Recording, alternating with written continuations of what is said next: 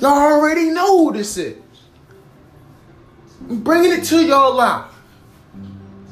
It's the debut of the Who's Clutch Sports Talk Radio Show. It's here. It's finally here. What y'all want to talk about? We got it all.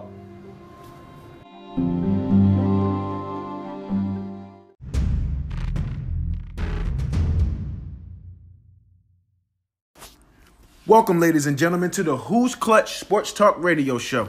I'm your host, Michael Urquhart, and as you all know on this show, we like to dive knee-deep in sports.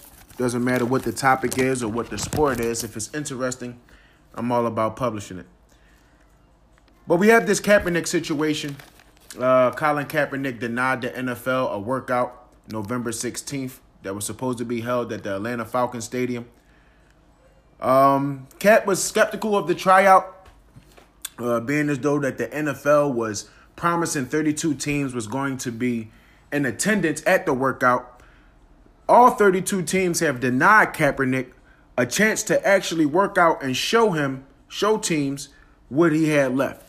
So this proposal of a workout from the NFL left Kaepernick's camp a little skeptical.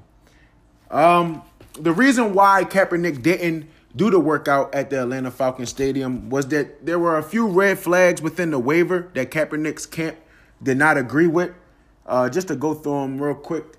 The first one was that the NFL was not guaranteeing Colin Kaepernick any type of employment after this workout. So if Colin Kaepernick, worked out well, it wasn't a guarantee that he was going to get employment by any of the 32 teams, a contract offer, or a spot on the roster. The second red flag was that Colin Kaepernick's team, his camp, did not have any media access at the workout, which means Colin Kaepernick will have to have everything given to him by the NFL. But Colin Kaepernick had his own media team. He wanted, his own editors for the footage in regards to what was going to be sent to all 32 teams in regards to the workout. Lastly, the NFL was trying to make sure that they were not liable for any injury that Colin Kaepernick may have suffered during the workout. So the NFL is trying to, dot their I's and cross their T's, and Colin Kaepernick didn't agree. Me personally, I believe that with Colin Kaepernick standing up for racial injustice, police brutality, standing up for, what he believes in his race, the black culture, I have to applaud that man for standing up. Not many people have the courage to do that. But there's a slippery slope when you try to handle what's on your agenda and play football at the same time.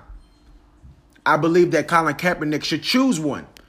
Do you want to advocate for racial injustice and police brutality, or do you want to play football? And I'm not saying that the NFL should tell him that he has to do either or, but you have to take one more seriously than the other. And I think that they see that Colin Kaepernick is advocating for racial injustice and police brutality and the way that black people are being treated inside of the United States of America more seriously than he is, trying to bring a team a Super Bowl in the National Football League.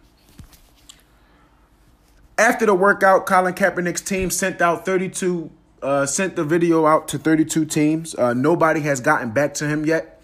So my question to you guys is this. Do you believe that Colin Kaepernick still wants to play football? Do you believe that he wants to maximize his potential and show that he can bring a Super Bowl, he can bring a Lombardi trophy to whatever team he decides to go to? Or do you think that he's still trying to use the NFL as a platform to still bring light and exploit, the racial injustice and the police brutality that's happening in today's society? So that is the question that I have for you guys today. I thank you for your time. Peace and love.